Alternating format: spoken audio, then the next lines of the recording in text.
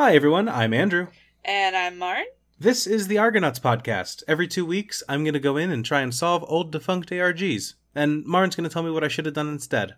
I am. Marn, what are we going to cover this week? This week we are going to cover, finally, the Gravity Falls Cypher Hunt ARG. Something not cult-related. Is it cult-related, Marn? You have to tell me if it's cult-related.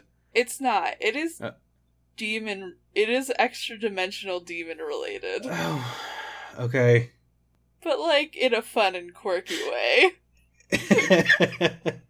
Alright, let's do it. One of these days I'm going to find the cheerful ARG my little heart desires. Aw. Alright, so to start us off, we've got a couple of great questions coming our way this week. I like this one. This one comes from Danny on Twitter. They say, have you guys ever incorporated things you learn about puzzles, / building stories, / etc. from ARGs into tabletop role-playing game campaigns, both playing or GMing them?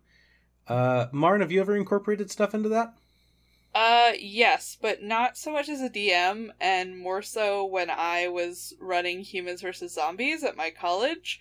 I took a lot of knowledge from ARGs into, how to get players interested in a story through, doing puzzles and activities. We found out that our players really liked solving, codes and riddles, so sometimes we give them codes and let them solve it for, bonus stuff.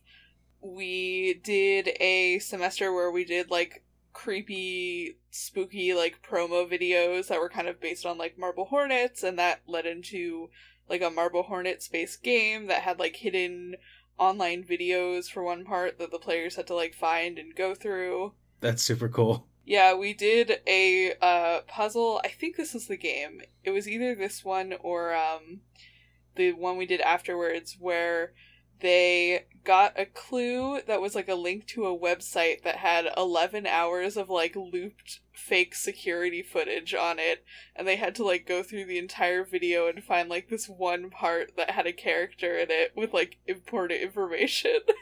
Jesus. You're a sadist. And we also did one where it was an Easter egg hunt, and every egg had a code for them to decode in it. And I actually that's very cool. A lot of the Gravity Falls codes in that, because I knew that people knew them and how to decode them. Okay. Yeah, I guess if you're going to start with one, you better start small, right? Yeah. Okay. Cool. I haven't really incorporated things into the game from a... I haven't incorporated ciphers into a tabletop role-playing game or anything like that.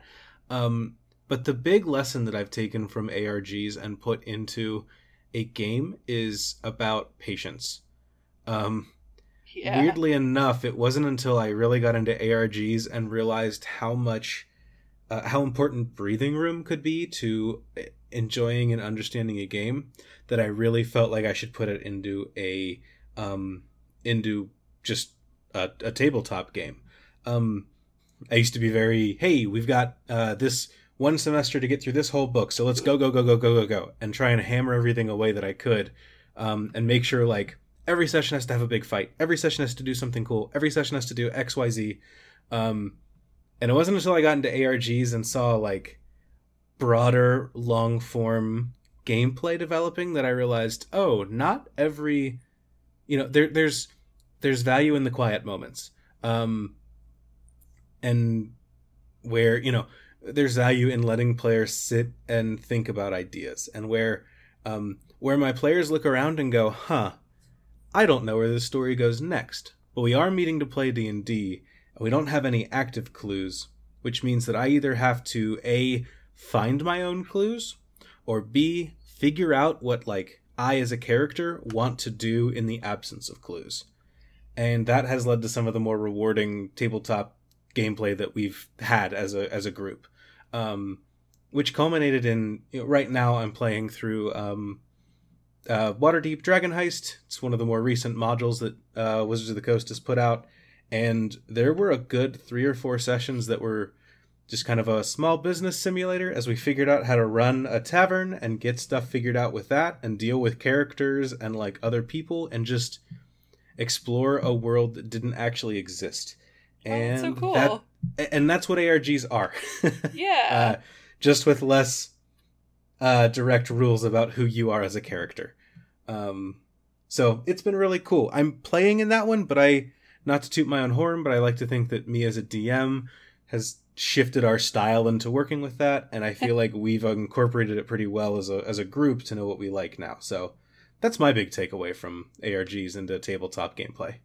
Yeah, I agree. I think downtime and like space for the players to kind of like theorize about stuff that's going on is super important in any kind of game like that. Yeah, it's a cool thing to have it. For one thing, it's neat to have it as downtime, for a week between sessions or whatever.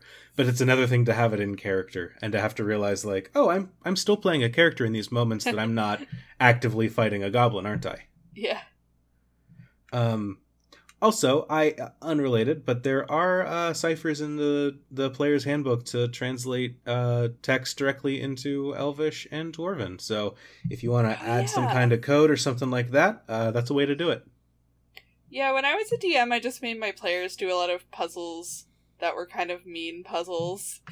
I ran a one-shot that was just like the players navigating a murder mystery mansion that was like full of death traps. The meanest trap I've ever heard of for D&D is that you have you walk into a room and it's like a perfectly square or perfectly cubed room or whatever. But in the floor there's a divot in the shape of like a medium-sized human's body. I know exactly what this is because I made my players do this puzzle. Oh, you're a monster! But the floor or the ceiling starts to come down. And from the look of things, there's enough room for one person to lay down in that hole and be safe, and everyone else will be crushed to death. So your party gets to decide who will go in the hole. And the secret of the puzzle is that the ceiling stops before it would actually crush anyone. You just let the players kill themselves to be the one that gets to survive before that happens. If I was more of a monster, I would spring that on my players. Instead, I'm just going to tell them about it on the podcast. Actually, and then I'm going to do it so I can see if they actually listen to this or not. Oh my god. Be warned, guys. Yeah, I did a variation on that where the ceiling was like illusion magic and it just passed right through them as soon as they touched the spikes. That's great. It's pretty good. All right, do you want to hit the next question? Yes, Becca on Twitter asked us, what are the ARGs you feel upset that you missed out on or wish you participated in? And there's a second question, but we should talk about this one first. It feels kind of cheeky to say it, but all of them, which is why I agreed to co-host this podcast. Honestly, my first interest into ARGs was reading a Cracked article that was like 5 insane alternate reality games that happened right under your nose or something like that.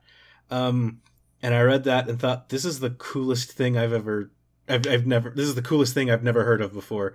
How do I get into this? And then I saw that David Wong started one for his next book, and it was off to the races for me. But all of them is a little too cheeky, so I will say the 9 Inch Nails. Is it Year Zero? Is that what they called it? That ARG sounds super cool, where it was done primarily through flash drives in bathrooms at concerts, where they would drop flash drives into the bathrooms or like write things on the walls in wherever the band was playing, and those formed the backbone of the game. That sounds super cool. I'm not even a huge 9 Inch Nails fan, but that sounds super cool. Yeah, I kind of loosely followed that, but a lot of the work that I put into figuring out what was going on was kind of like after it had died out. But yeah, I think that one's super interesting. I wish I had been more involved in the Dark Knight ARG because Batman is super my shit. And I kind of wish I had been more involved in like I Love Bees, which we're gonna cover eventually because it's super interesting and it's like one of the original ARGs that like people consider kind of like a pillar of the medium. What would you consider as on that pillar? I don't know. I know I Love Bees is definitely one because that kind of brought the public perception of ARGs a lot higher. I know people consider, like, the AI movie had an ARG in, like, Oh, yeah. 2001? Okay. I Did we guess even it's... have an internet back then? Yeah, we did. I guess as far as, like, modern ARGs go, I don't know. It's hard because the genre is, like, so saturated now. Yeah. I feel like the pillars are a lot shorter than they used to be. But that's kind of how everything is. Maybe, like, Frog Fractions, though. Yeah, I could definitely see that. I think Frog Fractions is definitely... That's a good argument, yeah.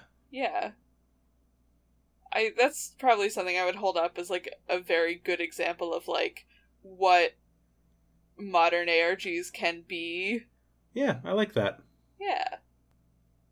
What was the other half of this question? And then the other half of Becca's question was, do y'all prefer games like this, where there's actual physical things to do, or mostly online ones? Which, spoilers for this episode, but it sounds like there's stuff to do in the real world. But what do you think, Martin? I kind of like ARGs that are a mixture of both. Mostly because, as we've said on previous episodes, like, whenever ARGs happen that there's, like, physical things to do in real life, they're usually not near either of us. Yeah.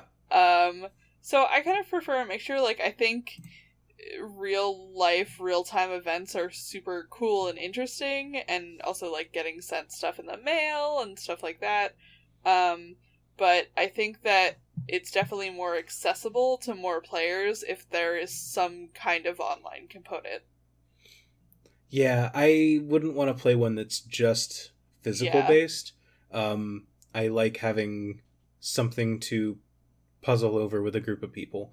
To me, that's the most important part of the genre, is having something that you have to work with other people to solve. And so working with those people online is much easier to do than it is to say, if everything takes place in the real world. Like Satoshi's Puzzle Hunt is going on right now, and that one is a lot of, hey, find this thing in real life. And that, on one hand, is cool, but on the other hand, unless you're in usually New York or California, and by California I mean like LA or San Diego, there just isn't much that you can do unless it's at an event like San Diego Comic-Con or something like that. Because of that, I would just prefer something online. It's more accessible and you get a lot more people working. Yeah. But I will never turn down getting something in the mail or having a meetup be close enough that I can go to it. I've just never gotten to experience it. Oh yeah, absolutely. Next question comes from Bumbler B or Bumbler Bia. And they say, I'm curious, what other shows would you love or would have loved an ARG for? Marn, what's your, you get one shot, someone approaches you and says, hey, we're going to give you an unlimited budget to make an ARG based off of blank. What do you want blank to be? Netflix, please let me make a ARG for the OA. Give me $800 and I will do it.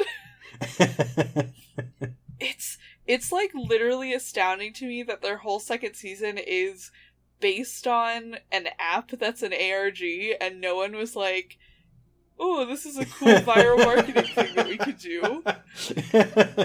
You know what we should do? Just actually do it. I'm so mad. That is wild to me that nobody actually did that.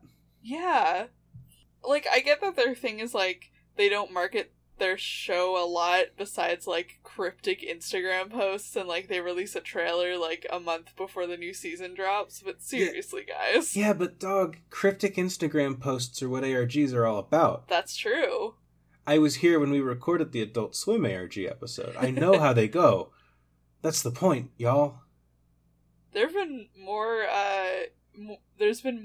Instagram movement in that ARG, too. Oh, has there? I have not been able to pay much attention. No, I need to reinstitute. I need to get, like, a burner Instagram and Facebook account for stuff. I just don't want to be tracked by the internet. Yeah, that's fair. It's deeply frustrating. I just made my Instagram private again, because I was like, I don't know why I ever made it public in the first place. Like, only family and friends see this anyway. There's no point. Yeah, I know what you mean. What TV show would you make an ARG for? Or any property, I guess. I was gonna say, I'm gonna cheat. It's not gonna be a TV show. I want to make a Magic the Gathering ARG. I think that there are enough weird, creepy planes. We could go back to Innistrad, the gothic horror setting. We could do something with Phyrexia, which is a living plane of like living machines and creatures merged into one being connected by a hive mind. You've got all these cryptic planeswalkers and artifacts and things like that I think that making something that exists in the Magic universe would be neat. And there's a lot of lore and literal gameplay pieces to draw from to make that happen. I'm kind of surprised that there hasn't been a Magic ARG. I know D&D did one. There actually, now that I'm actually saying I would do this, there was a tiny one. Let me find this card real quick. Magic had a card that was printed and just got pulled out of a random booster pack that was called the Magister of Worth. And on the back of that one card was a string of numbers. I think there were, I don't know how many were printed, but there were a couple people that pulled them out of cards from a different set. When they called it, they got this, it was a long sequence of letters and numbers, and then if you ran it through an online cryptogram solver, it gave you the text for Cogwork Librarian, which is a card that was being spoiled from a new set that was coming out. So the first time they ever heard of it. That's from a set cool. called Conspiracy. That's right. I forgot about this. Well, there goes my answer. It already happened. Well, that's kind of like a small scale thing. I feel like you could do like a big Magic the Gathering ARG. I could do that. Or I could do Pokemon ARG. Oh. Yeah, make it like the Pokemon ARG, make it Porygon's Puzzle Hunt. That's so and you have cute. to track a rogue AI Pokemon, and in the end you reveal a new Pokemon, which is an electric dark type that is a computer virus. Bam! Hire me, Nintendo of America, to design Pokemon. Oh my gosh. Pokemon Company, hire Andrew. Actually, please, for the love of God, please hire me. Either company. Wizards of the Coast, Nintendo, hit me up. I want to be someone's weird uncle that works at Nintendo. Yeah. Similarly, Netflix, hire me to market the OA. Thanks. Yeah, give Marn a show. We'll adapt Antlers and make it an ARG to promote it. I thought very seriously about doing an ARG to promote one of the serials that I'm running right now, and then I was like, oh, that's so much work. Yeah, Marn, I don't know how you do all of the things that you do, because I feel like every 2 weeks you turn around and you're like, hey, I have a new thing. And it's like, when did you do that? When do you don't sleep, I know that much. Yeah, and I don't have a job currently, so I spend a lot of my time literally just like sitting in a coffee shop writing for like 4 to 5 hours a day. That'll do it. Okay. All right, you want to get to our less fun question? Yeah, our less, well, it's not less fun, it's just we have opinions. Our last question is from Digital Roadmap, and it is, how do you feel about the competitive ARGs and their effect on the collaborative nature of the genre? I'm thinking this game or Satoshi's Treasure Hunt. I am against them. I thought Satoshi's Treasure Hunt was going to be really cool, and I was very optimistic going into it. But now that some players are starting to get keys and codes and stuff like that, a lot of stuff that I've seen and people I've interacted with have had it devolve into this weird standoff about whether or not you can give out clues and stuff, where it's like, hey, I'd like to help out with the puzzles. And it's like, well, I got 2 keys. How many do you have? Yeah, great, I'll be in charge here. It's a very weird case, and I think that's always going to happen when you have $1 million on the line of this puzzle hunt. It just, yeah. It really feels like it kills the fun element of ARGs and collaborative storytelling and puzzle solving, and turns it into this weird grind for money that I'm just not very into. Yeah, I feel like you have to be really careful about doing ARGs where the players are actively encouraged not to share information with each other. because inevitably it's gonna kind of end up in a situation like that. Whereas I think there are ARGs that can have a competitive component and still be good ARGs. Yeah, I would agree with that.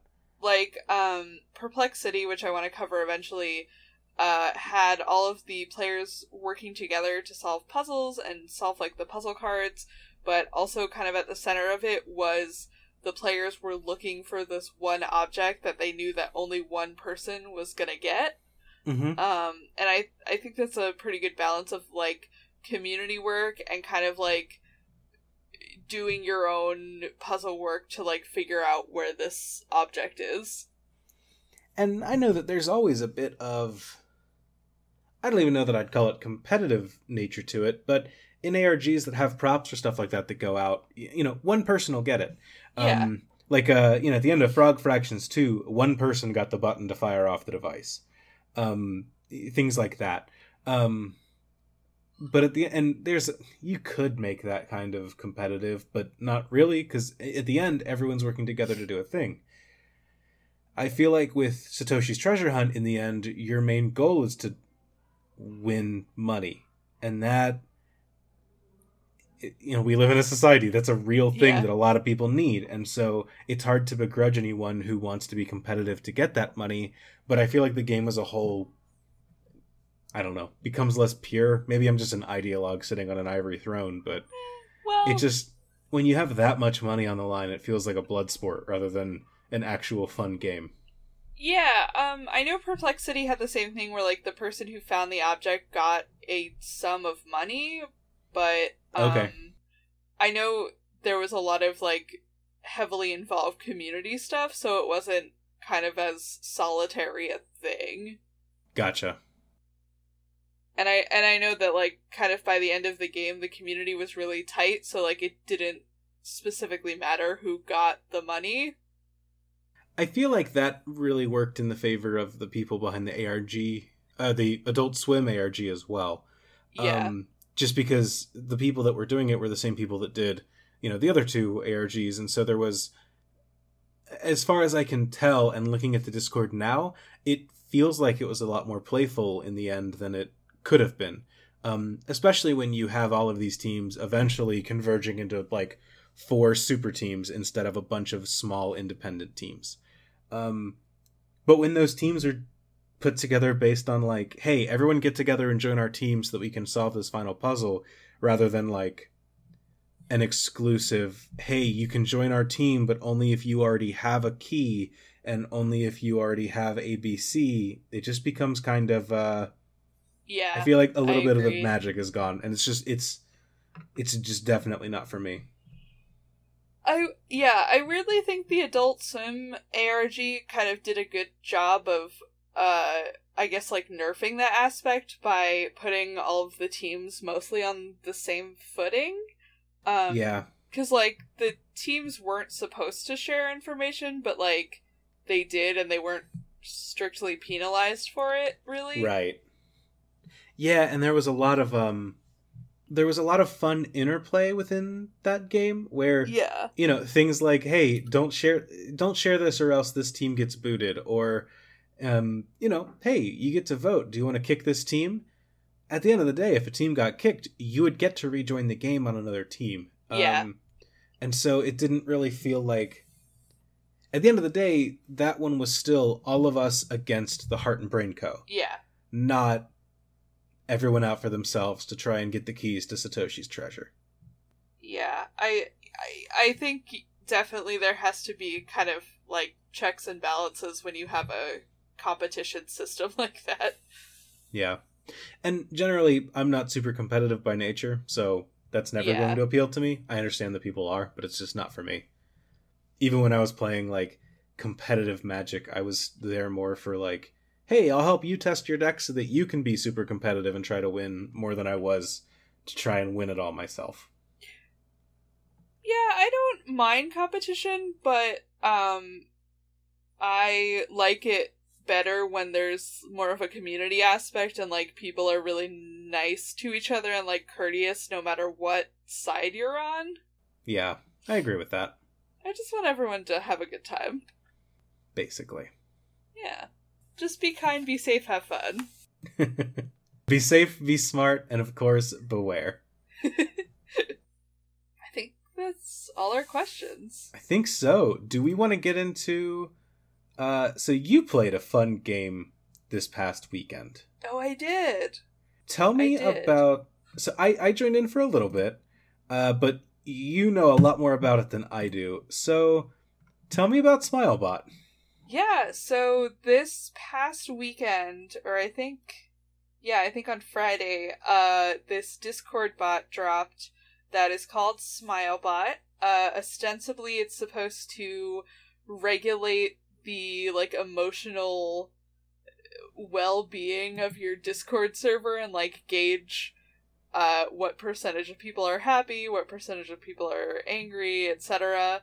But it is actually kind of a very cleverly designed game within a game within a game. And I don't want to say too much about it because I really feel like it's best gone into completely blind, but it is super fun. I had a great time playing it with some of the other Orange Groves people and a couple other people from like Twitter and the Orange Grove server, and we have played it twice now, and it remains extremely fun. You guys have a record, right? Yeah, we are currently 3rd on the leaderboards, I believe. So the first time we ran it, we finished in 20 hours, and we were 3rd. But we were the 3rd of, like, 6 servers that had played it. Now I think there are 50 servers that have played it, and we were 3rd out of 50, but now we're 4 out of 50 as of literally right this moment. We replayed it yesterday and finished in 11 hours. Nice. I know there are a bunch of people who have played it a bunch of times trying to speedrun it, so we're trying to beat them. And it's like a Discord-based clicker game, basically, right? Like, that's kind of the general, like, on the surface, that's what it kind of feels like? Yeah, that's how it starts off, and that's how I would say, like, kind of the first couple hours of the game it's kind of like a Discord-based, like, resource management / clicker game where you earn a certain amount of smiles per minute and you're trying to up that amount, and then you start earning these things called like labor tokens and you're trying to bring those up, and you can buy different perks that will increase the number of stuff that you're generating per minute, and that is probably, I think, the part of the game that is most likely to kind of lose people. Because it's a little bit slow going, but then once you start buying more stuff in like the little upgrade store, more like weird stuff starts happening with the bot, and you find yourself in the middle of this like story that you're going through, and it's super cool. Cool. So this is a good time to announce that we are going to be launching an Argonauts Discord server. And one of the first things that we're going to do is build out a room and an area where we can play this game. So if you're a fan of the Argonauts and want to come talk about it and talk about other games and other ARGs and media recommendations and things like that, we're going to be starting up the server. We'll have an invite link in the show notes for all episodes going forward. But we'll have a place to play Smilebot if you guys want to check that out, because it sounds really cool and I'm sad that I missed out. So I want to actually look at it sometime. I don't think I'll win any speedrunning records, but it looks super dope. I think the current record for completion is 6 hours. Does that seem incredible to you as someone that has played through the whole game? Not especially, because I think that the people who have the record right now were like the first people to beat it. So I think they've literally been spending their time since then kind of optimizing the way to beat it. Like, I see on Twitter that one of them has made a spreadsheet figuring out exactly how much of their resources to spend and how much time. Oh, wow.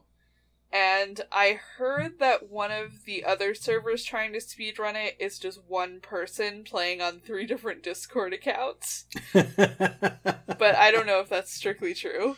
Okay. All right. Well, if you want to experience Smilebot, we will be setting up a Discord server, and we'll probably announce when we're going to turn on the bot, I guess, if that's how it works. And then we'll go from there. Yeah, and after you beat it, you can also reset it to try and get a better score. So. Oh, cool. Okay, cool. Yeah, that's it. It kind of just like wipes your record, and it lets you start over totally fresh to go for a better time, which is what we did yesterday. Gotcha. I wasn't sure if that was a built-in feature or if it was just, we uninstalled and reinstalled the bot, and so it started fresh. Okay, cool. That sounds really cool. It's very neat, and I hope that you get to experience it, because I had a lot of fun with it, and I am looking forward to continuing to play it, because I feel like I am really starting to get certain parts of it down very well, and I'm starting to figure out kind of like what strategy is fun for me to play it. Alright, well, Marn will lead the charge in our new server. Yeah. Well, speaking of strange games ruled over by a malevolent spirit of some kind that turns into a thing, I'm really spitballing here, but do we want to talk about Gravity Falls? Yeah, let's talk about Gravity Falls. I've listened to the theme song a couple times today to get in the mood. I'm Cam. I'm Jory. And we're the hosts of CWFP, the Casual Wrestling Fan Podcast, your weekly universe-friendly alternative for WWE wrestling recaps, discussion, and riffs from two friends who just love wrestling. And occasionally also New Japan, Impact, and All Elite thoughts as well. If you're tired of Marks constantly booing a product they regularly support and pay for, you can find us hosted on the Orange Groves Network or through your preferred podcasting app. Wait, why won't The Undertaker stop booing the company?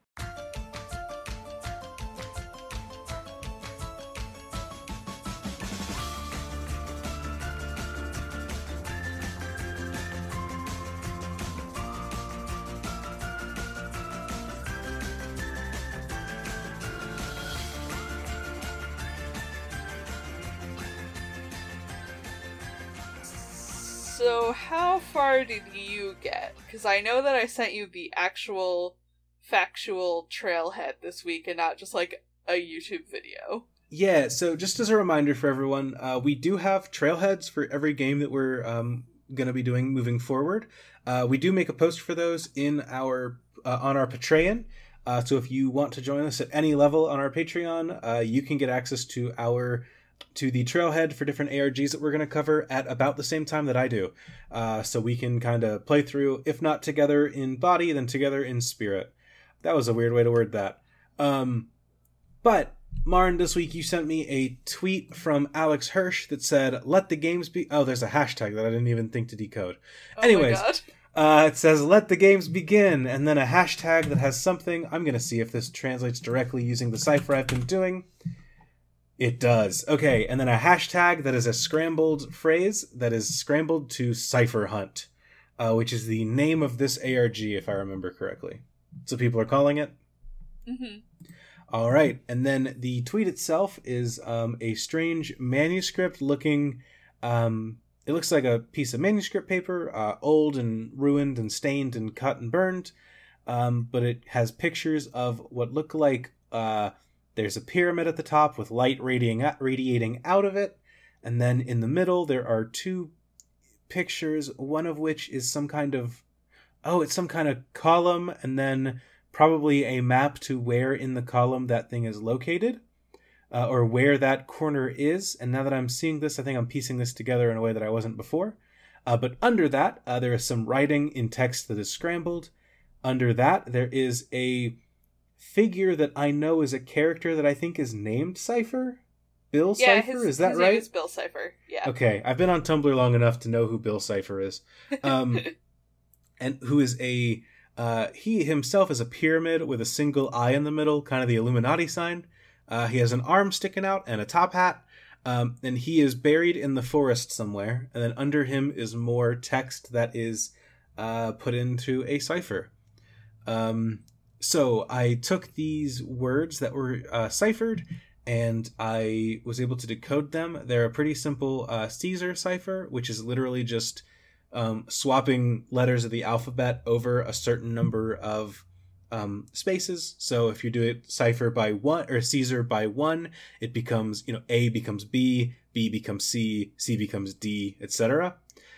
This one was a Caesar 23 cipher, so everything was shifted 23 characters over. So all of the scrambled text, which is the same cipher that was used in the hashtag for Cipher Hunt, the rest of it translated to: the urban legend has come true. Cipher's statues calling you. The secret map is in your hand to track the clues across the land. Don't forget it's all for pleasure. The hunt itself's the real treasure, but a prize awaits the first one there. Be safe, be smart, and of course, beware. And then above the image of Cipher, there were 5 numbers, 8, 15, 10, 19, 5, which looked like they were a simple, just numbers to alphabet cipher. Yeah. But it's not that simple, because those translate to letters, which I tried to run into the Caesar cipher and didn't get anything out of. And I realized that those letters were, they were reversed. So instead of it being, instead of finding H out of the 8, like I thought I was supposed to, I had to find, I lost this part of my note. But you go backwards from the back of the alphabet, and those came together, and they spelled, what did they spell? I don't have that written down. I figured out what they spelled. I don't remember what they spelled. Maren, what did those spell? They spell pines. Pines. Right. Okay. So pines from the show. And then the other thing, which is where I got a little stumped, I guess, is that there are some red letters in this. It is UXVVLD. And if you put that into the same cipher, it spells Russia. So my bags are packed and my flight leaves in a couple hours, Maren, but what should I look for when I get to Russia? Because that's where I got stopped. So yeah, there is obviously a big real world component to this, so I didn't think that you were going to get that far. Okay, well, good. I'm glad you didn't expect me to fly to Russia for this. But I am assuming, I didn't put this together before, but I'm assuming that this, the 2 images in the middle of this diagram are of some kind of memorial or some kind of a location that would be understandable based on these maps. I assume it's a map of an area and then where you would find a clue. Am I close? Yeah, you are. Before I go into that, I wanted to give a tiny bit of context from the perspective of someone who watched Gravity Falls. Okay, so, I should probably start this off and say that I have not seen Gravity Falls. It looks very fun and cute. I just haven't given it a shot. Oh, you would love it. Watch Gravity Falls. I know that I would. It's just they have a little hidden cipher in the end credits of every episode. Shit, that's 100% my shit. I know. I'll get to it when I'm done with Chernobyl. So, in the season finale, or the series finale, rather, of Gravity Falls, spoilers. It's actually not that much spoilers. No, go ahead. I'm just kidding. I'm not gonna, describe the plot of the series finale. Yeah. So in the season finale, Dipper dies. So in this series finale of Gravity Falls, there was a cipher hidden in the last episode that reads, it's a Visionaire cipher, which is you need a phrase to decode it. Okay. So it decodes to secrets lost and statues found beyond the rusty gates. And the phrase that decoded it was, hidden deep within the woods, a buried treasure waits. Huh. And the last thing in the end credits was a little piece of footage of this.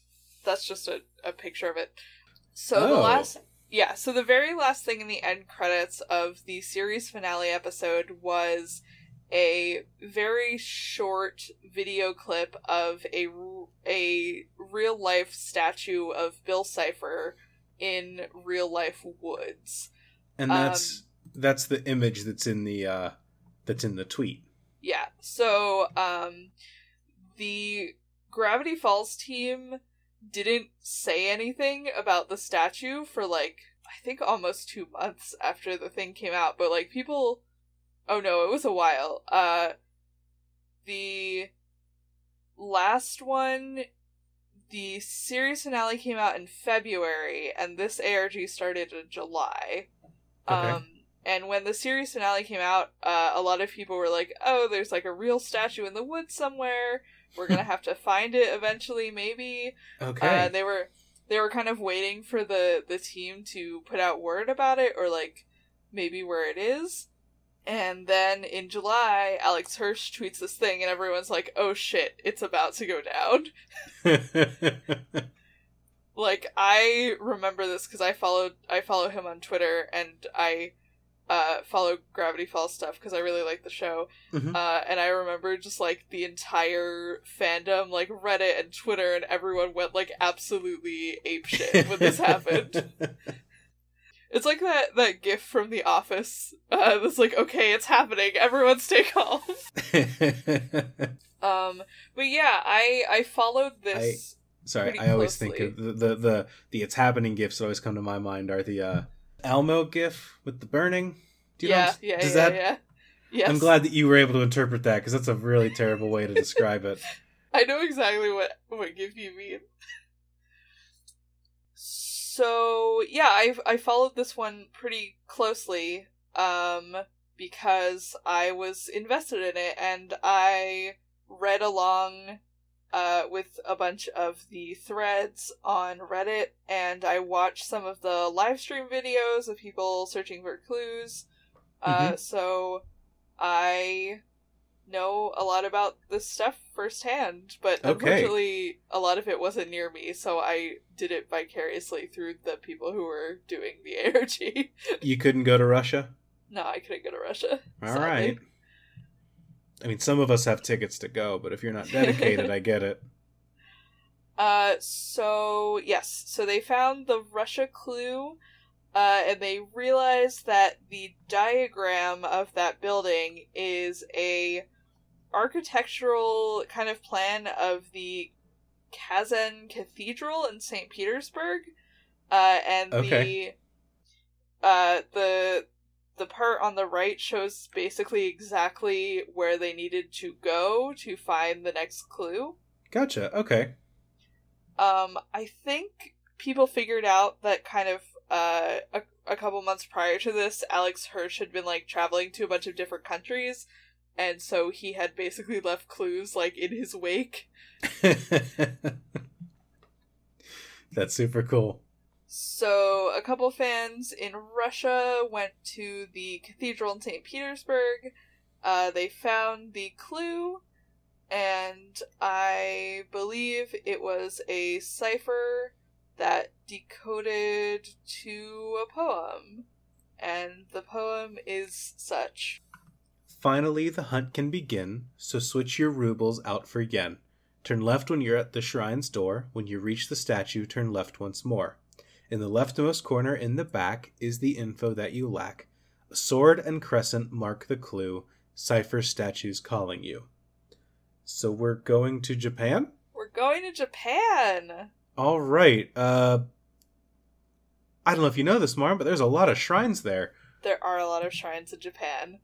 And the people playing this basically had to reverse engineer the clue because they knew that Alex Hirsch, I guess, had put on Twitter that he was visiting a specific shrine in Tokyo. Okay. They found that he had written and hidden a clue there, and it had a picture of a sword and a little moon with a star, and it was encoded. So someone took a picture, and this was the poem. Consider in your quest for truth the hunter of the fountain of youth. 400 before his name is written. Outside the gate is where it's hidden. Find what's lost to pass the test. From a shrine that's east to a shrine that's west. So What? the Hunter of the Fountain of Youth, that's Ponce de Leon, right? Yes. So 400 years before his name is written? So 400 years before he's born? Not quite. Or is 400 Ponce... is it a street? Yes, it is. 400 Ponce de Leon. Outside the gate to where it's hidden. Find what's lost to pass the test. From a shrine that's east to a shrine that's west. The symbol, that like scimitar over the crescent, Yeah. that's the Shriners, right? Yeah, it is. Is that okay? So a shrine that's east to a shrine that's west might have something to do with Shriners? Yeah. You're good at this. You're doing it. And then it has something to do with Lost? Yes. So it's on Penny's boat, parked at 400 Ponce de Leon next to the Shriners dock. Yeah, more or less. All right. So yes, there's a Shriners Temple in Atlanta, Georgia, on 400 Ponce de Leon Avenue, Okay. and they found a missing poster that said "Lost" on it, Oh, okay. Cool. which is for Waddles, who is in Gravity Falls. He's Mabel's pet pig. Okay, I've seen gifs of this pig. Yes, you have seen Waddles. All right. Unfortunately, the poster, by the time they got there, was water damaged because it was outside for Oh. God knows how long. But they were able to get the text off of it, I think. Okay. I do like that it says, last seen sitting around some rocks near a creek. Additional info, oink, oink, oink, oink. Okay. It also had a little encrypted poem, and it had a number to call for like if found, call this number. Okay. The poem was this. All right. Across from the stones of the springs, you'll find some peculiar things. Tied to a root is a lone pink key. Dig to find what waits for thee. That was one of the clues, and the phone number was when you call it, you get a message from Grunkle Stan from Gravity Falls, which we can probably play a clip of on... Yeah, I think I Yeah. can splice that info in here. Yeah. So Grunkle it's Stan says, Hello, it's Grunkle Stan, and I have a riddle for you. What has 2 legs during the day, 4 legs during the night, and it's red and white? I don't know. I'm no good at this riddle. It's an ochre court, all right? The next clue, it's an ochre court. It's like a big old building in Rhode Island, and you go up some stairs, and there's gonna be a bunch of pictures of nuns on the wall. You gotta look behind one of the nun pictures. Sister Mary Hilda Miley, real grouch, that nun. Lift up the picture, you find the clue behind the nun, all right? That's the whole thing. Be careful with the picture. Don't break it. I don't want you to get anyone in trouble. All right? You don't want Uncle Stan going to jail. Anyway, go to the place, look behind the nun, find the thing, and always look out for mysteries. okay. So, kind of throughout the ARG, Alex Hirsch had, like, different phone messages of, like, him voice acting different characters from Gravity Falls, which is very cute. Oh, did he voice Grunkle Stan in Yes, the show? he Okay. voiced a couple characters in the show. Gotcha. So... Sorry, I want to interject here. I do like the idea of having this guy just like, all right, we need a clue for our next spot on the ARG tour. What if we just have people call a guy and he just says, I don't know, go here. Yeah, that works for me. It's very funny. This is fun. I like this. So we're trying to find this statue. We're going all around the world. This is dope. Yes. And so they had basically 2 conflicting clues, because they had the ochre court and they had the pink key. Okay. And it turned out that, spoilers, the pink key one was a clue for later that they needed to hold on to. Okay. They had a couple of people go to Ochre Court, but unfortunately they found out that the university where Ochre Court was had gotten rid of the clue. Oh no. I mean, I guess that makes sense. I was actually kind of surprised that the one was left over in Japan and in Russia. Yeah, and so I think people contacted the university, and then the university shared on Twitter, and they were like, hey, there's no clue here, please don't come and look for it. Alex Hirsch said that he was going to release a new clue on Twitter, and basically asked people not to go there and look for the clue. So there were 2 clues released on Twitter in the interim by this other Gravity Falls Twitter, who I think was like part of the marketing team or had like contacts on the marketing team. One was a poem that said, "The nuns have won, but the battle's not lost. We are still far from done. Find the pink key or pay the cost." Okay, so we need to find this key. The second clue was, when one branch closes, another path may still be open. Return to what was and try again while awaiting something new. Okay, so does that go back to the place in Georgia? So yeah, so the fans were like, do we have to go back to Georgia? Do we have to look at the poster? And then at the time that he had said that he would release a new clue, Alex Hirsch tweeted the phone number again. Oh, and said, okay. Yeah, and said to leave a message. And it had a new answering machine message, which was, "A man whose first name is his last. A statue honoring his past. Right behind him, by the sign of his park, a golden head shows light in the dark." I don't know what that means. Glad I don't have to go out there and figure this out. Wonder what's on TV. Okay. So, find a guy with the same first and last name, find a statue of him, and then look behind it, there'll be the clue. yeah. I'm trying to think of who I know that is the same first and last name.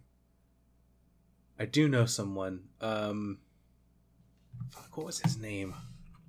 Gregory? I believe it was. Yes. So I lived abroad for a couple months and studied abroad while I was in college at a place called Harlexton College, which is this old manor house that my university owned. But it was founded years ago by a man named Gregory. Oh my god. Yeah, so there were a lot of Gregory things around. But we used to make fun of Gregory a lot. I doubt it's him.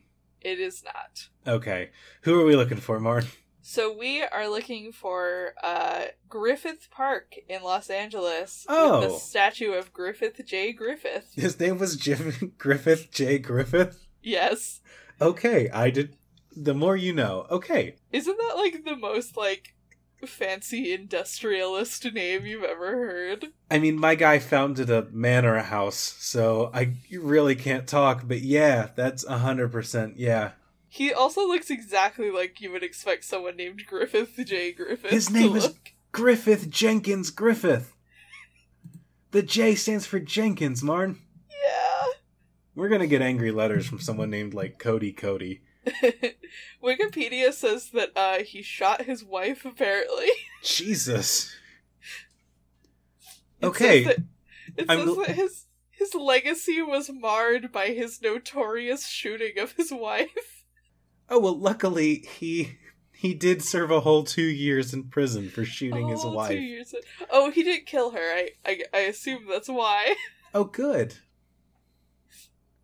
Oh boy. Spouse, Mary Agnes Christina Mesmer, from 1887 to 1904, divorced.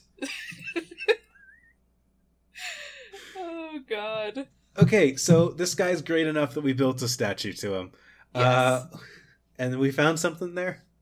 So they found, they went to this park, Griffith J. Griffith Park, and they found a golden sculpt of Grunkle Stan's head. Okay. And it came with a slip of paper that had code on it, and also an invisible ink pen. And it had a new poem. Okay. 50 plus 50, that's the city. From one angle, it's quite pretty. You'll find a bow tie and one eye. At his head is a rectangle. Stones by the stairs atop the top right angle. The stone with the UV swirl can glow. Find the black pouch that's below. I have no idea. So, the players, figured out that, the clue meant Century City, Los Angeles. Oh, okay. Okay, cool. And there is a park there that is, shaped to look like an Eye of Providence. What is an Eye of Providence? It's the Illuminati Eye. Oh, okay. And the one that Cypher looks like. Yes. Okay, cool. And it even looks, the way the buildings are shaped, it even looks like it has a little bow tie. Oh, that's cute. And so this was I think this was the first clue where, like, people actually started live streaming themselves looking for the clue. Okay, cool. And also, Alex Hirsch's twin sister and the voice actor who voices Dipper showed up to help them look for it. Which is very cool. I remember watching the live stream for this. It was a lot of them walking back and forth around the park and looking underneath stuff. Was she part of the game, or was she just into the game? I think she was just into the game. What happened basically was that, like, a lot of the Gravity Falls, like, voice actors and crew and stuff, I think, like, vaguely knew that something was going on, but they got really into it as the game progressed. That's very cool. Like, I know Jason Ritter, who voices Dipper, got really into it and, like, came out to help fans search for stuff in LA. Cool. Yeah, and I know Jason Ritter did some live streaming of him also searching. That's very cool. Stuff. It was very neat. So them finding this was a lot of just them walking around the park, searching for this, the stone with the UV swirl. Okay. Eventually they found just, like, a rock that had a UV swirl on it in the park. I think they were just, like, searching stuff with a black light, see whatever thing. Pops up. Yeah, that makes sense. Yeah. They found the pouch. It had a USB stick with a audio file and a picture of Bill Cipher. Howdy, treasure hunters. Grunkle Stan here to tell you about the next clue. Whoa! Who are you? It is me, Sister Mary Hilda Miley, and I decree that you shall never find the treasure. Some kind of ghost has flown into the mystery shack here. She's got a ruler in her ghost hand. Ow! Hey! I am the spirit of seriousness. I hate anything fun. Carbonated beverages, boys and girls holding hands at school dances, and most of all, I hate treasure hunts. Also Knuckles. Ow! Zeus, get the vacuum cleaner. Yes, sir, Mr. Pines. No, my one weakness, a creative solution. I'll be back. You'll never find the treasure. Good job, Zeus. Have a chicken nugget. To me, this is a raise. All right, kids. The next clue is a kind of tricky one. You see, this is one that can only be found by someone who is currently in the building it is hidden in. That's right. I'm looking for students at the California State Summer School of the Arts. Only CISA students can find this clue. I don't want anybody else going to CISA. All right? You're not allowed in. Only students there are allowed in. Students, scour the sub-level. You'll know it when you see it. And watch out for Sister Miley's ghost! Seriously.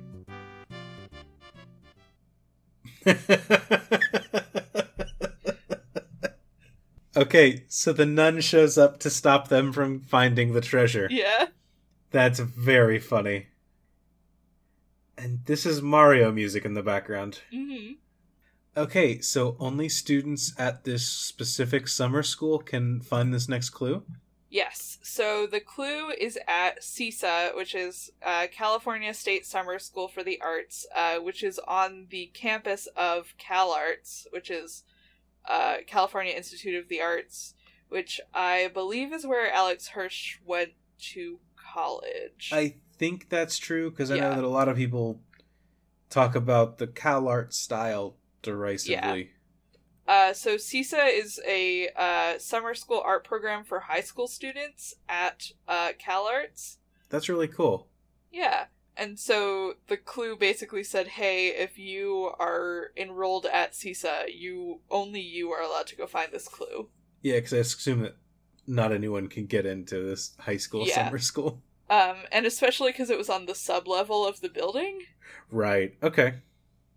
So they found in the sub-level, the walls are like full of graffiti and like art by previous students. They found a little graffiti of Bill Cipher and a series of hex codes that decode to coordinates. Okay. Cool. And the coordinates are to Piedmont, California, which is Alex Hirsch's hometown. Cool. Okay, cool. And so in Piedmont, they were like, well, we don't quite know what we're supposed to be doing, so we will use the pink key clue that we were given that we haven't figured out yet. Used the pink key and I think a map that Alex Hirsch seems to have made them. I will link you a picture because it's very funny. Oh, that's very funny. This is very well drawn. Good work. I like path. Yeah.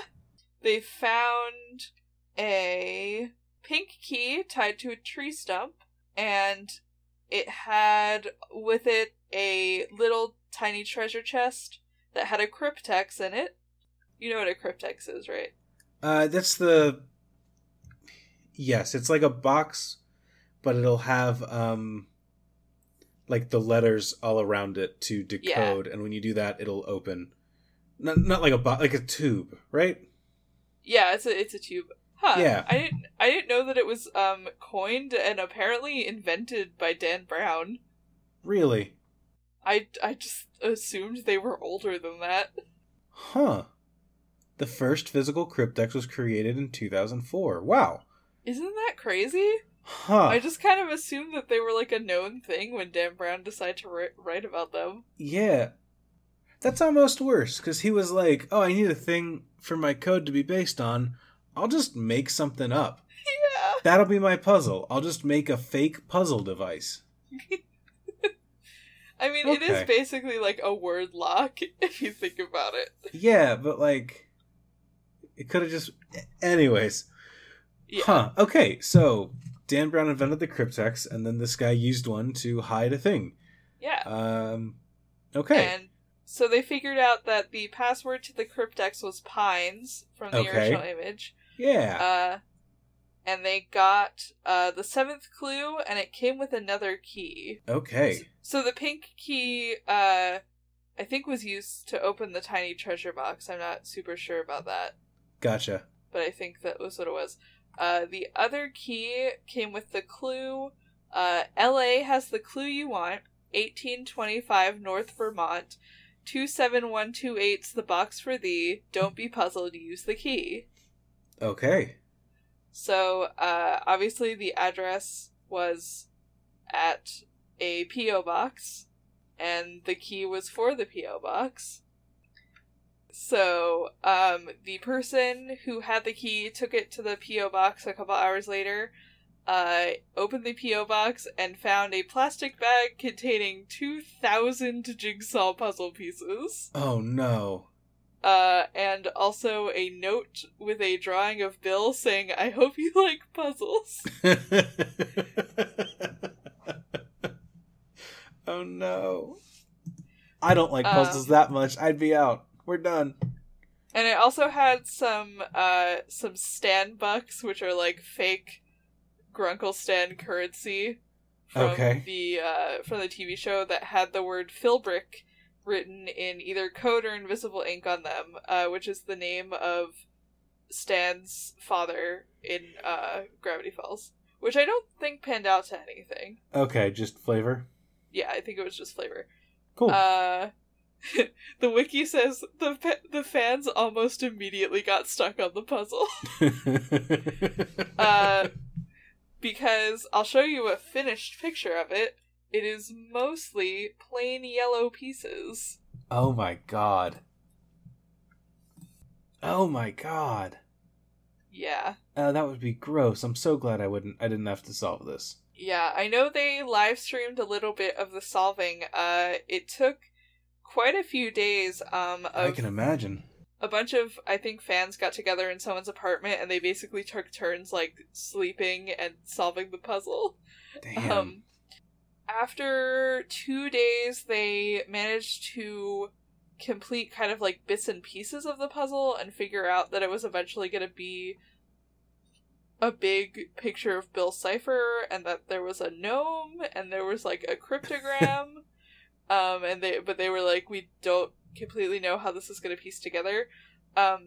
Alex Hirsch tweeted a picture that was basically a guide to what the puzzle should look like, but the code was different so that it wouldn't just like solve the thing for the players. Okay, so just the code. Gotcha. Yeah. Cool. Basically, the code on his version just said like, this is where the clue will be. After 2 more days, Alex Hirsch posted more images of the puzzle, and also, I think a fan on like Reddit or Discord made a digital version of the puzzle. Okay. To kind of, for the fans to use as a guide. The fans kind of used the digital version as a guide and used Photoshop to splice in the images that Alex Hirsch had tweeted to figure out where everything went, and they managed to solve the puzzle digitally, which is very cool. Huh. Okay. So, what did the puzzle decode to? What was the clue from the puzzle? The code says corner of northeast Tillamook, east-north-northeast Rodney. Okay, so that's basically an address.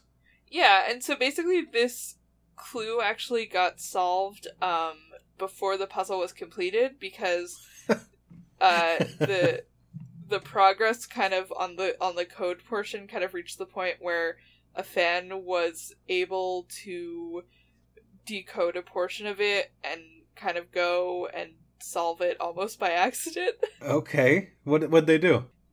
So they found it on, I believe, the corner of Rodney and Tillamook Street in Portland, Oregon. But then Alex Hirsch promised that if the fans who had the puzzle completed it, he would release the pilot of Gravity Falls online. Ooh, okay, so, hey, you guys already got past this, but if you do solve it, I'll do something cool. That's very neat. Yeah.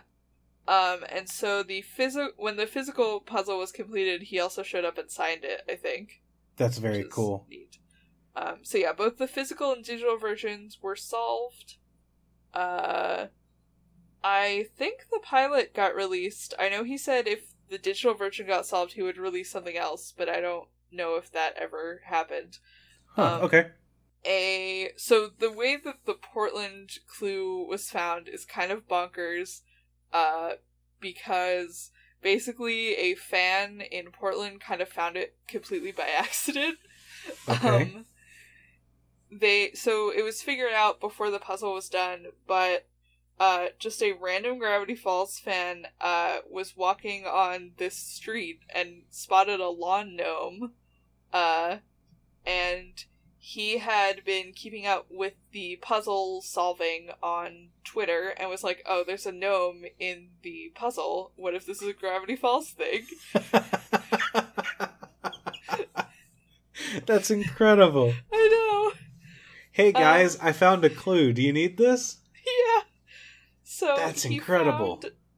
He found a gnome, a Viewmaster, which is one of those, like, children's toy things that you know what it is. Yeah. And the 9th clue, which is, to the redwoods you must race. If you're confused, you're in the right place.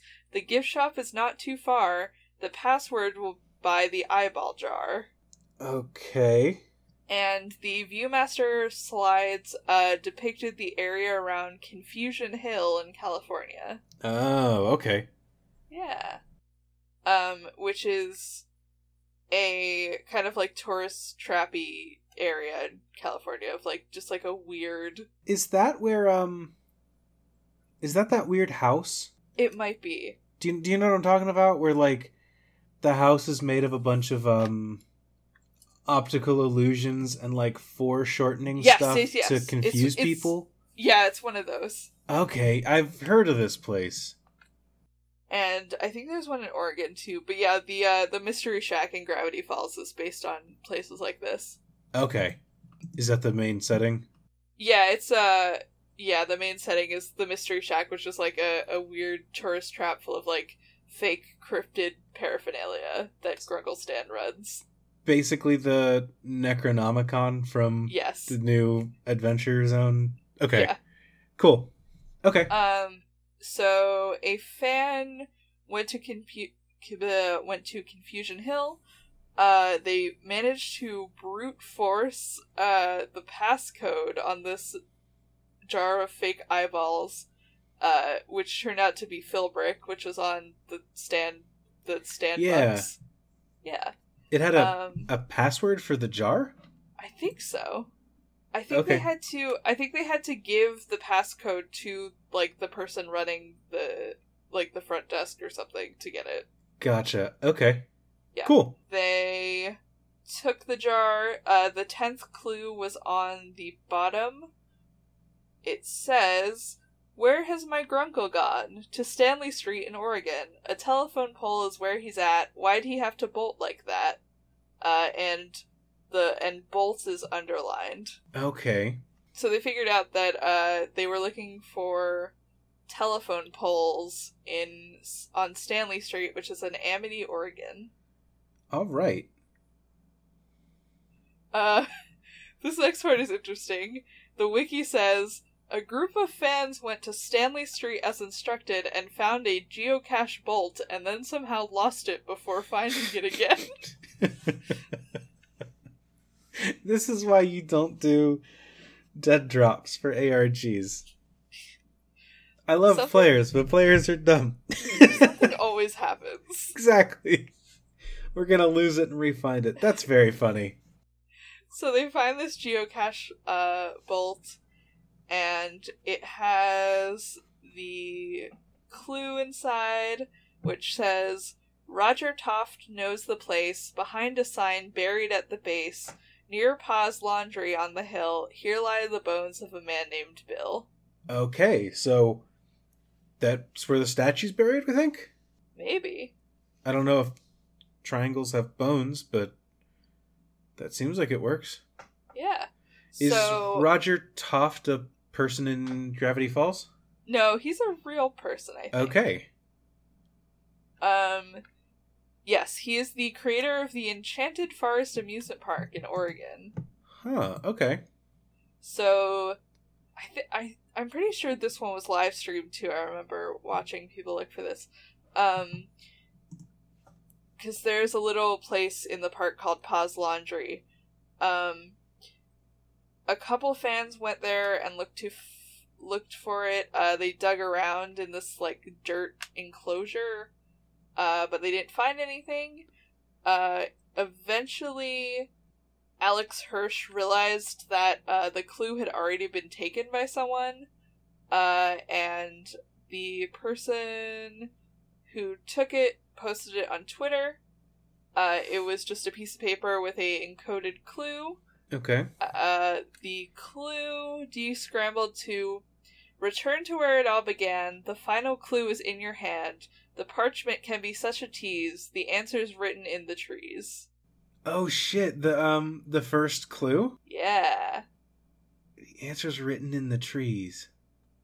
On the back of the Enchanted Forest clue, there was a dotted red line leading to an X, like a treasure map, and it could be combined with the dotted red line found on the original Cipher Hunt Okay, image. yeah. Okay. And basically fans were like, okay, we can do this. They used the clue and the map to search for the statue in a couple places. A lot of people thought that, like, there was something encoded in the trees, the drawing of the trees behind the statue in that image, and they were like, well, maybe there's a word here. Yeah, that's what I was looking for, but I don't see anything. Yeah, I remember people doing that. It was like an insane endeavor, because a lot of people were like, oh, I totally see this word, and then people would be like, no, you're just making that up. Do you remember when, before Endgame came out, the directors tweeted a weird random image, and they were like, yes! The answer's here, and if you looked at it, like, if you squinted, it spelled out Endgame? Yeah. Yeah, I was looking for something like that, and I don't see Yeah. anything. I think a lot of people were thinking that. And there were a lot of arguments over if it said anything at all or what it said. Eventually, after a few days, Alex Hirsch hopped on Twitter and was like, do you guys want a hint? Everyone was like, yes, please give us a hint. He tweeted, an urban legend arcade game gives the method's correct name. Mathematically, the letters hide in branches and knots no matter the side. Oh, a Polybius. Yeah. Okay, because that's the game that people say did exist, but didn't, and it, like, Yes. killed kids or something, right? Yeah. Yeah. So they figured out that the pattern of the branches and knots in the trees on the poster can be converted to numbers and then decoded by a Polybius square, Okay. which is it's a grid code that uses pairs of numbers and turns them into letters. Gotcha. So what does it spell? Where are we going? So the way that they did this was they figured that the location had to end with the letters OR for Oregon, because they knew that they were probably looking in Oregon. Okay. And they kind of cracked it in reverse. And they got Reedsport OR. That's how we cracked the Enigma cipher. Yeah.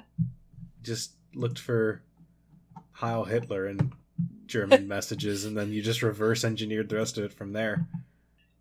And so they used the treasure map. They assumed that it was either a map through one of the parks in the city or like a forest in the city. And they searched through Google Maps for a path that the dotted line actually fit on. And they eventually found one on the end of South 22nd Street in Reedsport. Okay. I remember there were like a ton of live streams. Everyone wanted to be the first one to find the cipher Yeah. statue, and I remember just like watching a live stream for like 2 hours of a bunch of people like tromping around in a park looking for something, anything. That's incredible. But on August 2nd, the statue was found, and it was indeed in Reedsport. And then later on, some fans showed up, and they found a treasure chest in front of the statue. Okay. They just hidden like in... went just, like- back and put it later? No, so this was later the same day, I think, or a couple days later. They found a treasure chest buried in the ground with the statue. Okay. Yeah, there was a treasure chest buried in the ground, and it basically contained like plastic coins, like little fake gems. There was Russian and Japanese money in it. Okay. it had a copy of, like, the Gravity Falls book with, like, hand-drawn art by Alex Hirsch added into it. Oh, cool. There was a black light, and a plastic crown and a sash that says Mayor of Gravity Falls. And it had a little music box that plays the Gravity Falls theme song and contains a piece of paper, a mini Bill Cipher statue, and a sketch of the main characters of Gravity Falls with the Bill statue and a thumb drive. Cool. Yeah, and apparently some of the currency had gotten marked up by someone who found the treasure before the hunt even started. Which is very funny. That's incredible. Just like, hey nerds, you all did this big thing. I found it before you all did. I didn't even need clues. I was just hunting in the woods. Yeah. Love, Bradley. The slip of paper had a message on it that you could find by using the black light. It says, "Congratulations on finding the Bill Cipher statue, Bill's final resting place. Whosoever finds the treasure is hereby the new mayor of Gravity Falls, so use your title well. Chances are you didn't do this alone, so share the wealth. You're an amazing fan. Your pal, Alex Hirsch." That's awesome. And so the fan who originally found the statue changed her Twitter name to official GF Mayor. That's awesome. And when you pass the blacklight over the sketch of the characters at the Bill statue, it makes the eyes of all the characters glow, and ooh. It says, and over congratulations, it says, "Trust no one." That's funny. The USB drive apparently had a document that linked to the Twitter account of the guy who found the box originally, which I guess he added. Huh. A audio file of Grunkle Stan, and a text document with the title of "My ex-wife still misses me, but her aim is getting better." Which is like a joke from which is like a thing for Gravity Falls that became a meme, basically. Okay, gotcha. On the Reddit. And this is the phone message. It's basically just like Alex Hirsch saying congratulations in character.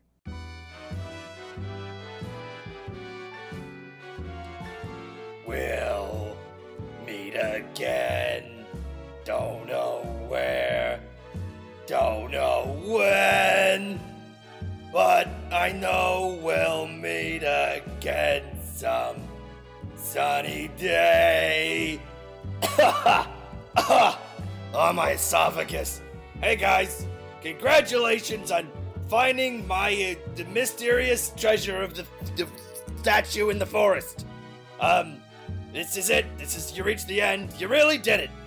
You looked for it and you found it. And, now it's yours. If you were hoping for some kind of like a cash prize, I can't blame you, but the real treasure is the journey and the friends you made along the way. In case you don't have any friends, in which, at least you got some exercise. Anyway, take a picture with the statue. Shake his hand, that's kind of like a prize. And, tell everybody how you did it first. That makes you the best. Also, if other people helped you, give them some of the gold plastic coins. Share the wealth. Anyway, congratulations. I'm Grunkle Stan, and as I always say, no refunds.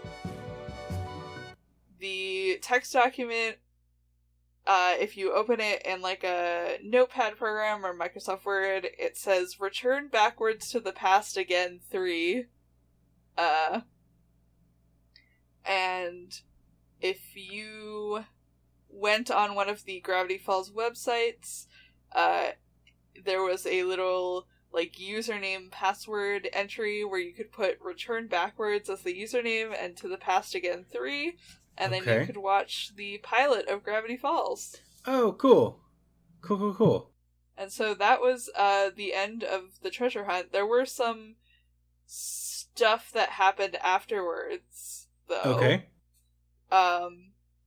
There was a property conflict with the statue. Oh?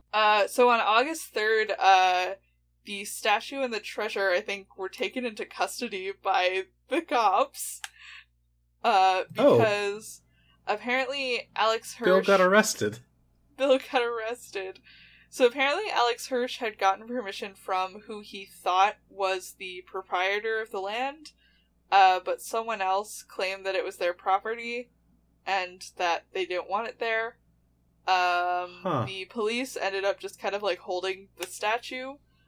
A couple days later, it ended up in a different park in Reedsport, and it was bolted to the top of a tree, and the treasure box was still underneath the statue. And it was missing the hat because the hat got broken when the statue was being moved around. Oh. And then a couple weeks later, Alex Hirsch put a thing on Twitter that was like, hey, any volunteers want to help move the statue to a permanent home? A couple fans volunteered, and the statue in the park was replaced by a sign that says Bill was here. Okay. On Twitter, a couple days after people discovered the Bill was here sign, a Gravity Falls fan tweeted that Bill had been moved to an undisclosed location and sent a couple pictures to prove it. They just stole him? No, this was one of the fans who basically volunteered to help move the statue to a permanent location. Okay. I thought that just like... No. Okay. And a day or a couple days later, they found that Bill now lives at Confusion Hill. Okay, cool. And then that's his permanent place now. Awesome. And the wiki also says that a bunch of fans have set up a treasure cache where he is now, and it's encouraged to kind of like take and leave stuff. And also that's where the physical version of the jigsaw puzzle lives now too. That's really cool. Yeah. When we make the ARG, we're definitely going to make people stop and see Bill. Yeah. That's very cool. That's a very cool game. I like this a lot. It is a cool game. I want to visit it now. Me too. Alright, well, do you want to go ahead and talk about the game? Yeah, let's do it. Welcome to Very Random Encounters, where we play tabletop RPGs and randomly determine as much as possible. Remember playing with Legos and swapping the people's heads and limbs to create horrid abominations that God forgot? Our show is what it would be like if those rejected attempts at the human form had to go out and save the day. We turn the nonsense into a story with a nice message, like how friendship is stronger than a mind-controlled goblin jazz band. Hey, that's a thing that really happened. Find Very Random Encounters wherever you randomly determine to listen to podcasts. So, what do you think about the story of this game? I really there's no real story except for like the story that the players made, and that was kind of like improvised along the way with like the nuns and stuff. Yeah. But I think that it's very cute, and I think that it's a good addition to the mythology of Gravity Falls. Yeah, I don't really know much about Gravity Falls as a whole. I'll probably go back. It's on my list. I'll watch it someday. But this was all pretty fun. I like how they were able to incorporate the ghost nun into the plot after the initial one was taken away. After that was rendered unsolvable. Yeah.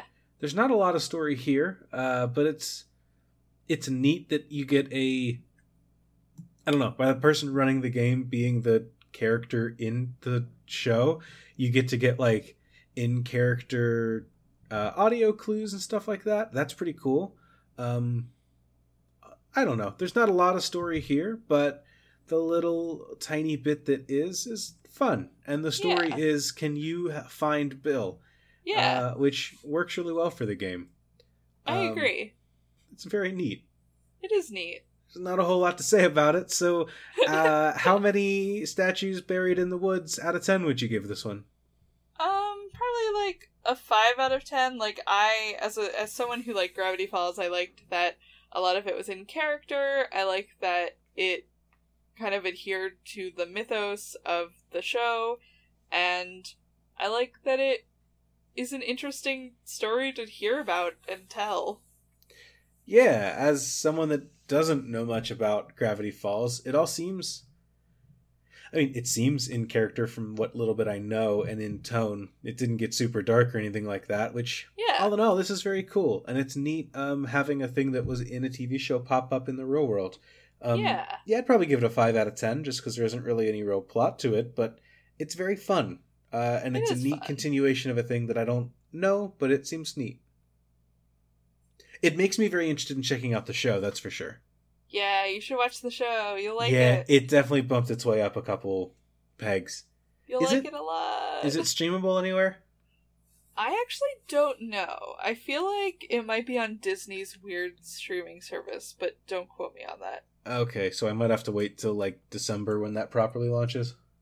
Hang on, I'm about to look it up for you. Okay. Just kidding. Apparently it's on Hulu. Oh, never mind. Maybe I'll pop that in tonight. Yeah. All right.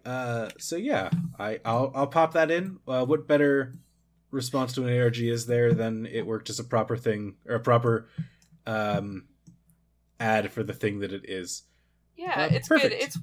It's one of those kid shows that goes from kind of being like Monster of the Week to like kind of very slowly becoming very like lore heavy. Okay. Yeah, I'll give it a shot. Yeah. All right, so what do you think about the puzzles in this game?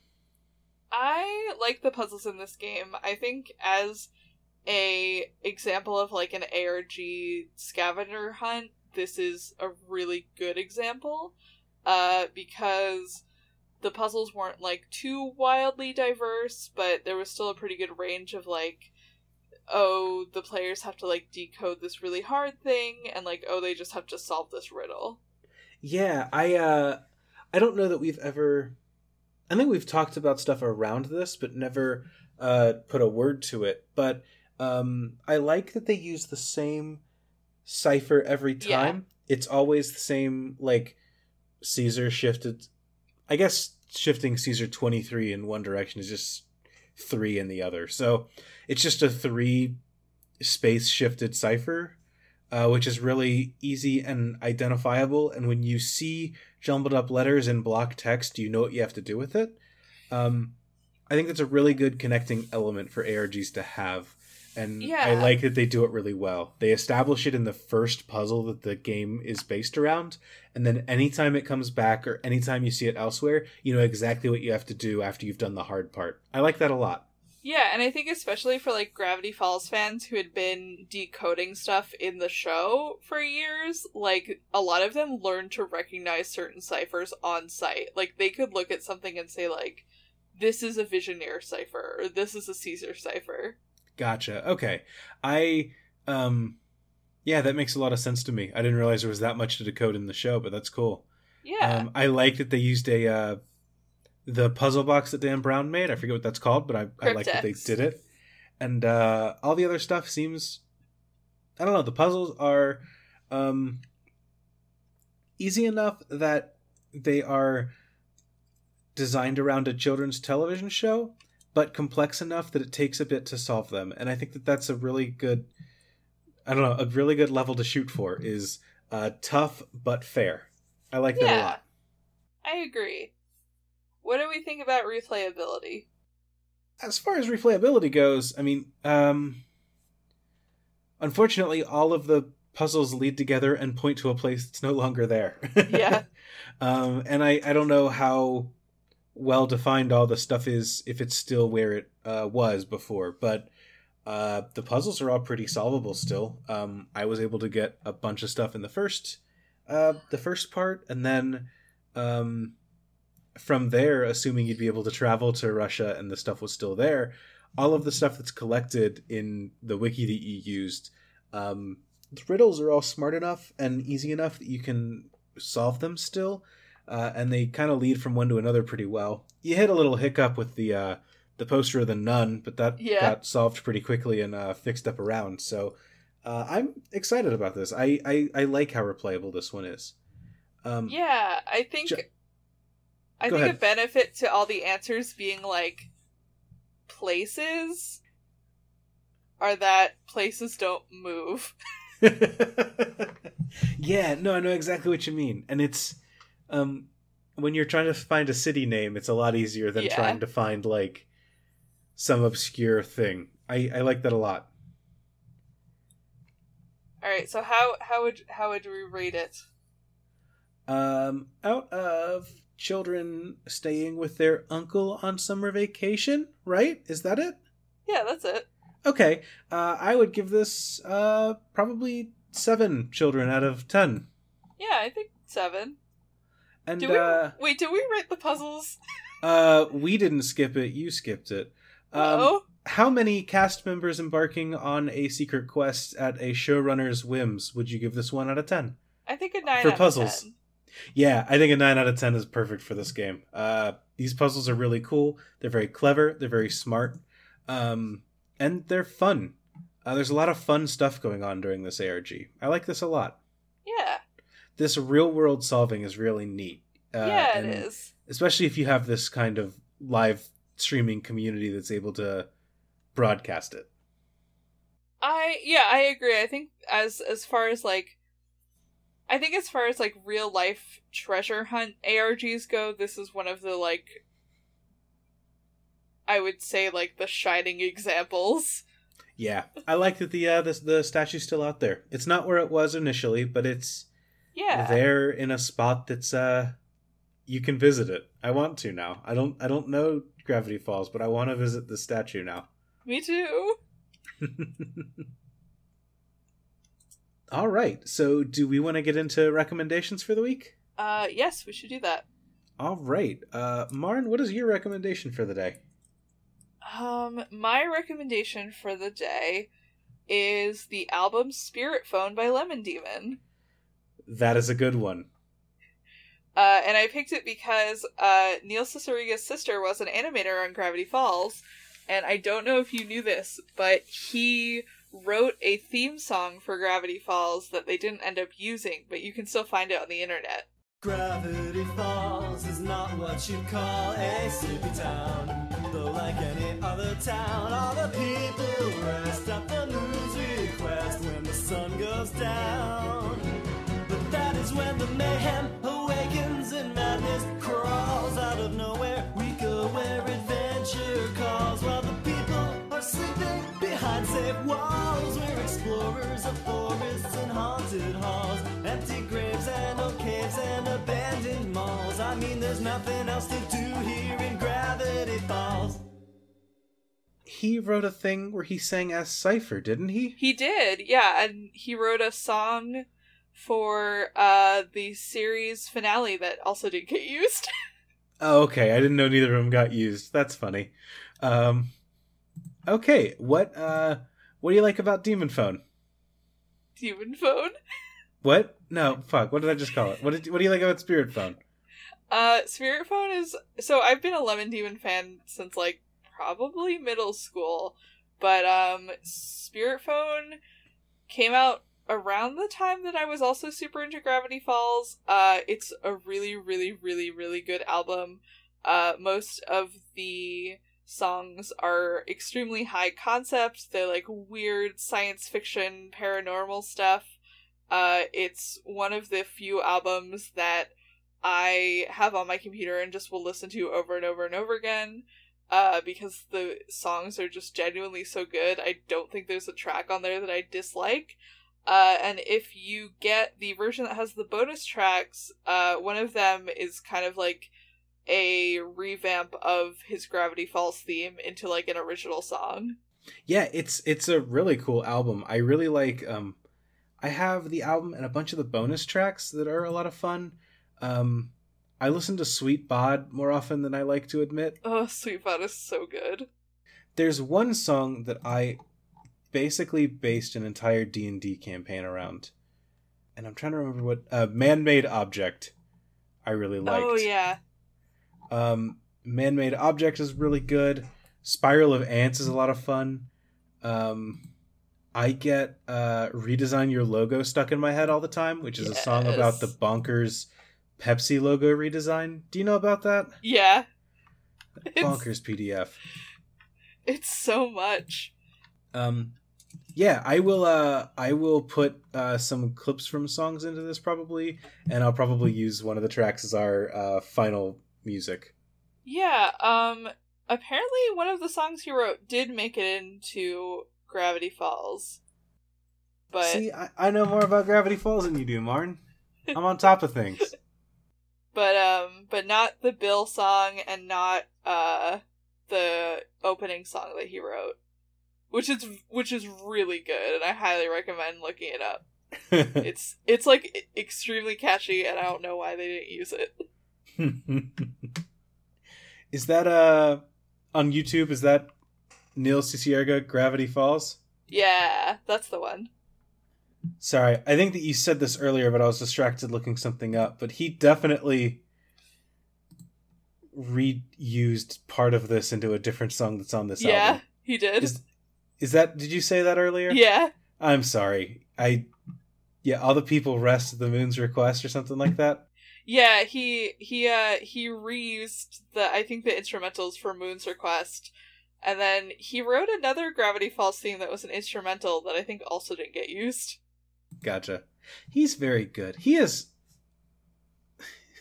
You could tell me that anything online was done by Neil Cicierega, and I'd believe you at this point. Just because of how many things I just accidentally and incidentally realize were made by him. Yeah. Like the what is it? Ultimate Showdown of Ultimate Destiny, and then he made Brody Quest and all the he's a good. You could have entire weeks of just this week I'm doing a different Neil Cicierega thing as my recommendation. Oh, he's so good. Okay, I found the one that he wrote that actually made it onto the show. It was just for an ending theme for one of the episodes. Oh, this is very cute. It's very cute. Goat and a pig, a couple of livestock living their lives stuck together in harmony. A pig and a goat showing the world that a pig and a goat can be family. Love so strong, love so big, such a beautiful goat and a pig. Bound in matrimony now and forever. Shopping for groceries and buying a condo and filing their taxes together. Goat and a pig, goat and a pig. A pig and a goat, showing the world that a pig and a goat can be family. This is great. It's so good. Neil Cicierega is really good. Another thing by him that I really like is Windows 95 tips, which never gets updated. But it's my favorite thing that he's made. Oh yeah, that Twitter, the Tumblr account? Yeah, that has just fake Windows 95 error messages. Yes. Also, he's making a point-and-click adventure game that I hope comes out eventually. I can't wait. I love point-and-click adventure games, so I'm very excited. I hope that it comes out eventually, because I am excited to play it. I remember he used to do Twitch streams of him working on it, and it was very cool. Yeah. What's your recommendation for this week? So, I have been packing up my apartment to move a lot this week. We're moving in about a month, so I'm trying to get a head start on things. So, unfortunately, I haven't been able to do much that's new. But I have been reading a book. I'm not very far into it, so I don't want to say too much about it, but I've heard enough people say good things about it that I feel comfortable announcing it as a recommendation, because I'm liking it so far. But it is a book called Ancillary Justice by Ann Leckie. I've been meaning to read that. So, okay, if you know what it is, I will give a very brief thing to the audience. I'm going to read from Wikipedia a little bit. Ancillary Justice is a space opera set thousands of years into the future, where the primary galactic power of human-occupied planets is the expansionist Rach Empire. And it is a story about a woman who, a soldier who finds an old commander that she used to know in the military and is going to use him to try and get revenge on this big empire that has wronged her in some way. The twist on this is that the woman that is the main character is an AI who used to be like a battleship, basically. She used to be the AI in charge of like an expansive battleship full of thousands of smaller battleship, like smaller jet ships and stuff like that. And this AI that used to be in charge of this massive empire is now like confined to the body of basically a human person equivalent. So she's stuck there and is trying to get revenge in some way. I don't really know why or how yet, but I'm very excited to learn more.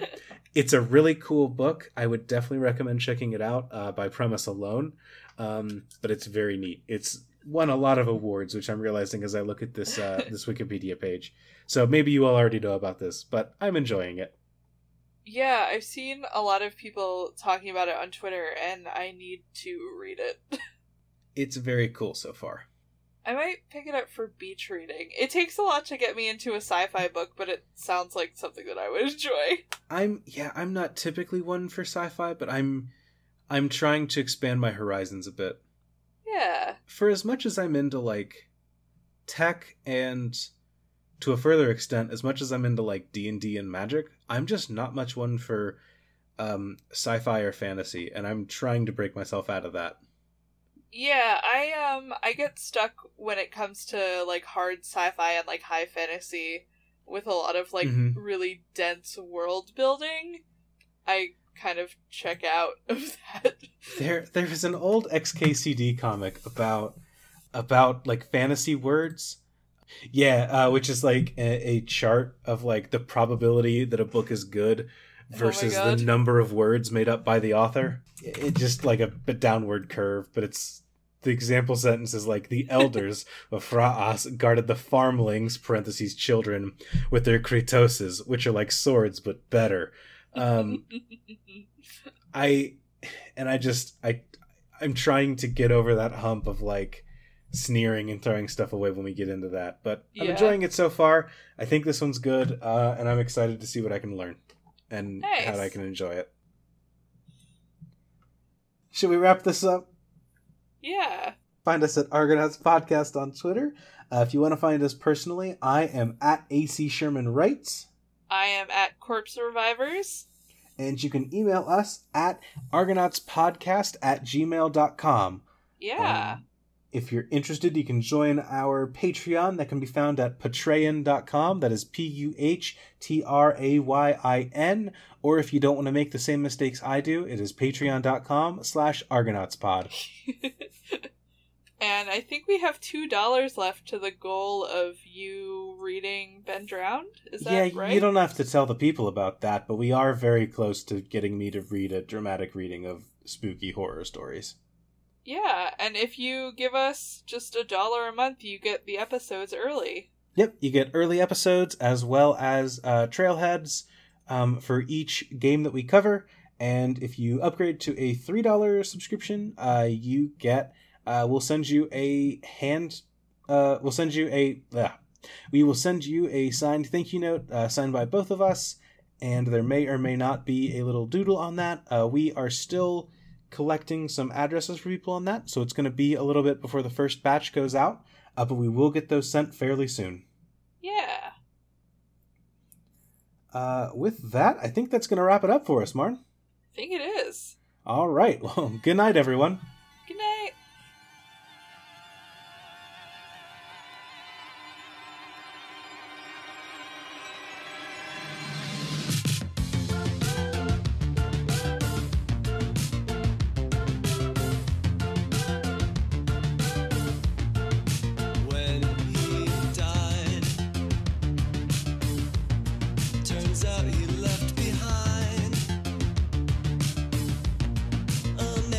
Full of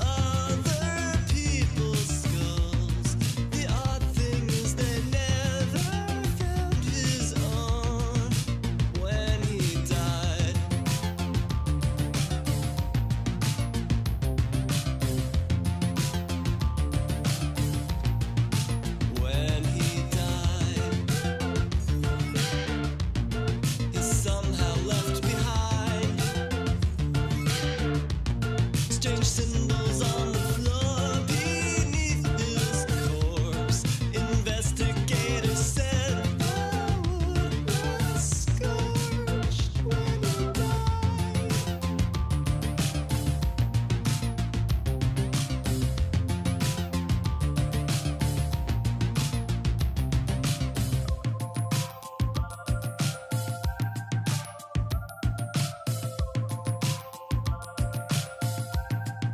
When he died, they found so many scorpions inside his lungs. When he died, the statues of his missing children cried. What was later found to be his blood.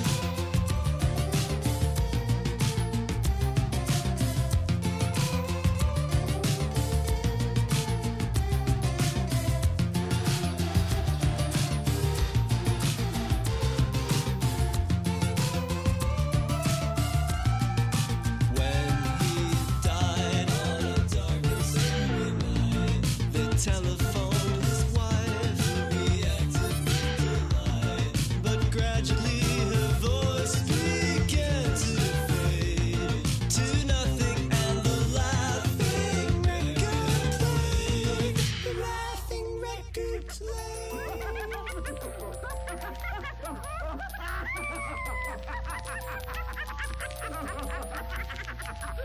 When he died, they found a message etched into his spine that said, when he died, an endless page of untold nightmares would be nigh, and the blood would make the seas run red.